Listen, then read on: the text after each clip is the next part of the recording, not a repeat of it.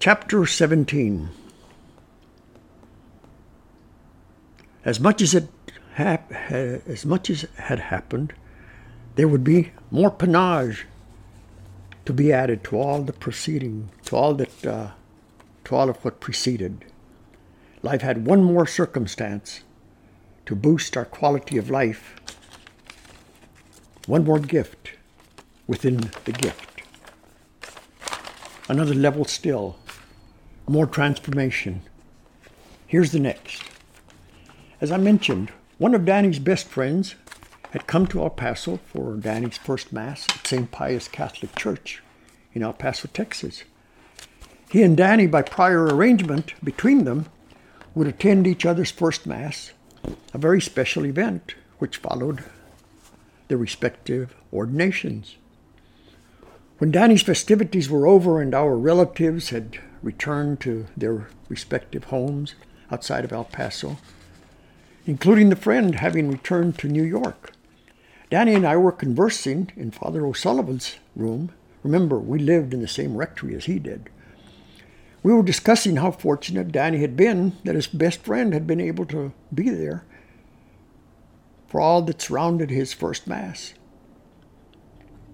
We were also discussing how great it was that Danny would soon fly out to Jamaica, New York, to be present with his friend at his first Mass at his parish.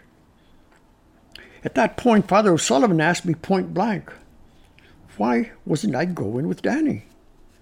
I simply responded that there was no way I could afford the plane ticket. He then asked me there in front of Danny, well, could you afford it if you went by car? Danny and I laughed simultaneously and said, yeah, but neither of us has a car. Danny hadn't bought one yet.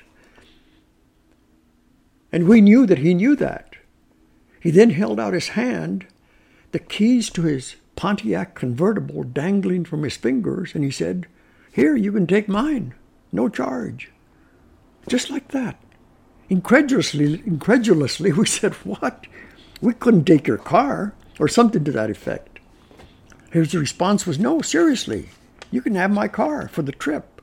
I can use the parish car in the meantime, and that way you can also take Monsignor Gaynor, who I'm sure would be very, very happy to return to his old stomping grounds. O'Sullivan was also from back east, from New York, and he understood a New Yorker's love for his home state. We were overwhelmed with the generosity of his offer, and with the fortune like that befalling us to cap all of what already had happened. All that had been such an uplifting event in our lives, an event of many blessings.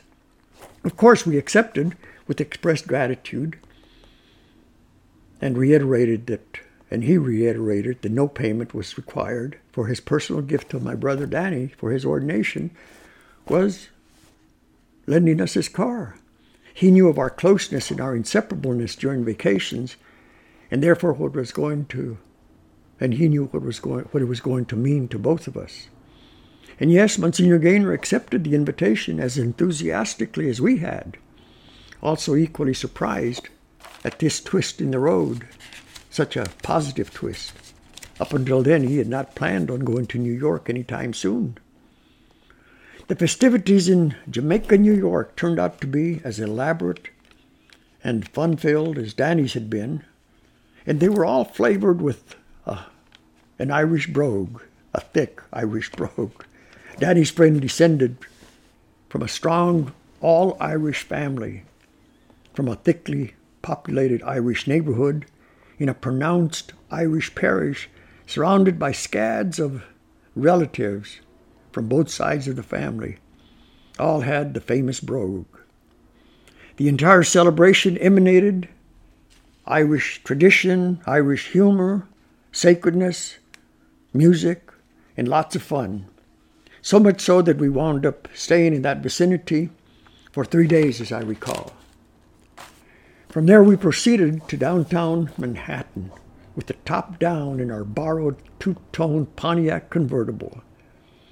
We took in the touristy things that we had missed in prior trips and drove back home in about 12 days total. To witness the emotion and the meaning his entire clan evoked was to relive what we had just experienced from an entirely different culture in celebrating Danny's existential rise in the quality of his life and ours along with him. It amounted to a high on top of a high. Again, we had so much to be grateful for. Needless to say, the gift to both of us from Marty O'Sullivan served to cement our already strong bond with him even more. A bond which remained with us and stayed with us while the three of us were all priests later on. That man is now dead and has been for many years. I hope I'm making clear from all of these extracurriculars which graced me during vacation times how transformative these events made me feel, and in such momentous ways. I could not help but frequently feel others who live monastically for 9 months out of the year should be as fortunately blessed as I was. Chapter 18.